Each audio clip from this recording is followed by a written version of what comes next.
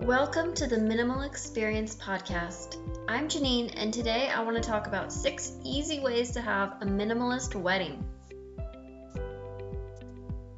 I think we're in a cultural turning point when it comes to what weddings should look like because of the pandemic.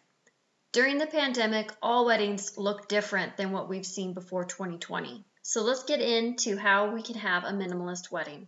Number 1, embrace the smaller crowd size. We sometimes get so caught up in what things are supposed to look like. This is even harder when you have an event like a wedding and cultural expectations are chattering away in your head about what a wedding is supposed to look like and who's supposed to be there. The pandemic kind of stripped those expectations away, which I thought was really interesting. Weddings were, first of all, smaller, and those smaller weddings tended to be simpler. Now, I got married almost 10 years ago, and when I started seeing pictures of weddings happening during 2020, I had a moment of, oh, that's what I wanted my wedding to be like. 2020 opened the gates of, you can have a smaller wedding and invite only your closest friends and family. The less people, the more minimal the wedding is going to be.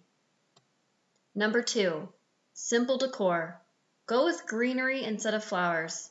It is simple, it's different, it's easy. You can put a pop of color in there if the green is just too much for you. Greenery will also save you a ton of money. Having a decoration like greenery is also easy to compost after the wedding. Number 3, go easy on the dress. Go try on dresses at shops, and once you have an idea about what you want or a specific dress that you want, go and then find that dress used. There are so many sites now to find a used dress. You can just search for the one you just tried on, and you can find it. The dress gets worn only once, and then it gets boxed away. You can make an environmentally sustainable choice by buying a used dress, and then bonus for reselling or giving it away after your wedding. Dresses are meant to be worn, and they're not meant to be stored away in the back of a closet for 50 years until they come out yellowed. What you really want out of the dress is the photos of you in it. Get those, and then let the dress go. Number 4, do what you want. And I mean this in the sense that you may not care about certain traditional aspects of a wedding, so just don't do it. Don't feel like it's something you should be doing. I wish with my own wedding I had listened more to what I wanted and acted on that. It is really helpful to have terms back you up though. You can say things like, as a minimalist, I want to have a smaller, simpler wedding. And you can stick to that. Or another term, for environmental reasons, I'm not sending out physical invitations in the mail, or I'm not buying anything new. Whatever resonates with you, you can back it up with those larger terms such as minimalism or environmental or zero waste. And then you can tell your family what you want in the planning process and they can better understand you. Number 5, fewer bridesmaids. The trend that I noticed in 2020 was that people had fewer bridesmaids and groomsmen, and I am all for that. I'm seeing people with minimalist weddings have either none or 2 at the most. This cuts out a lot of everything and sadly a lot of drama. It's just hard to get multiple people wearing the same dress or dresses that are cohesive and the right shoes, and then the cost burden that this puts on your friends as well is pretty high.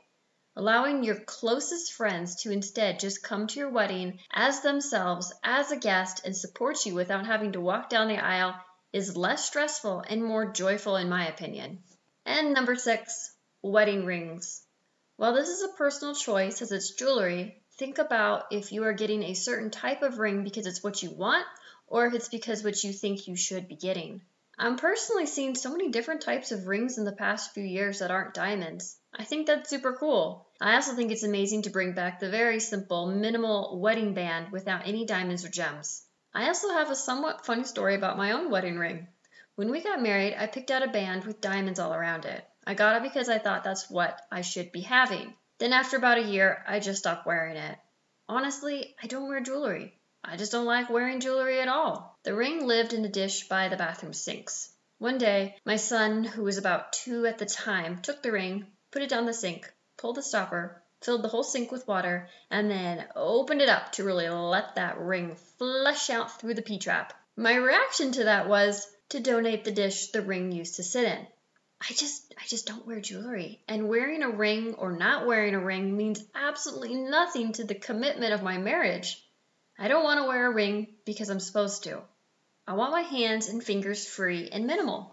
So I hope that some of these tips were helpful. I know I had a hard time getting my family on board with what I wanted for my wedding, but again, that was nearly 10 years ago, and we've had a pandemic since then to alter those conversations. Conversations you have with your family about your vision now is much different. We've all seen the small weddings happening for nearly a year and a half at this point. Maybe the pandemic weddings will be the new wedding of the future.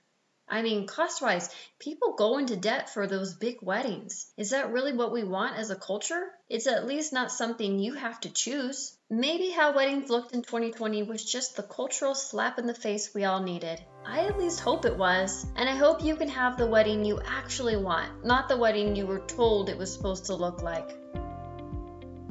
So thanks for tuning in today. I hope you'll join me on my next podcast. See you next time.